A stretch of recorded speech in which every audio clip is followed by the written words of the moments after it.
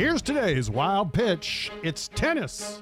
What? Well, there's no Major League Baseball or football. And if you're a Rockets fan, there's really not any basketball to watch worth watching either. So during a doubles match at the Mexican Open, Alexander Zverev, the number 3 ranked men's player in the world, was irate over a line call on a decisive point. And after his defeat, he walked by and then he attacked the judge's chair with his racket.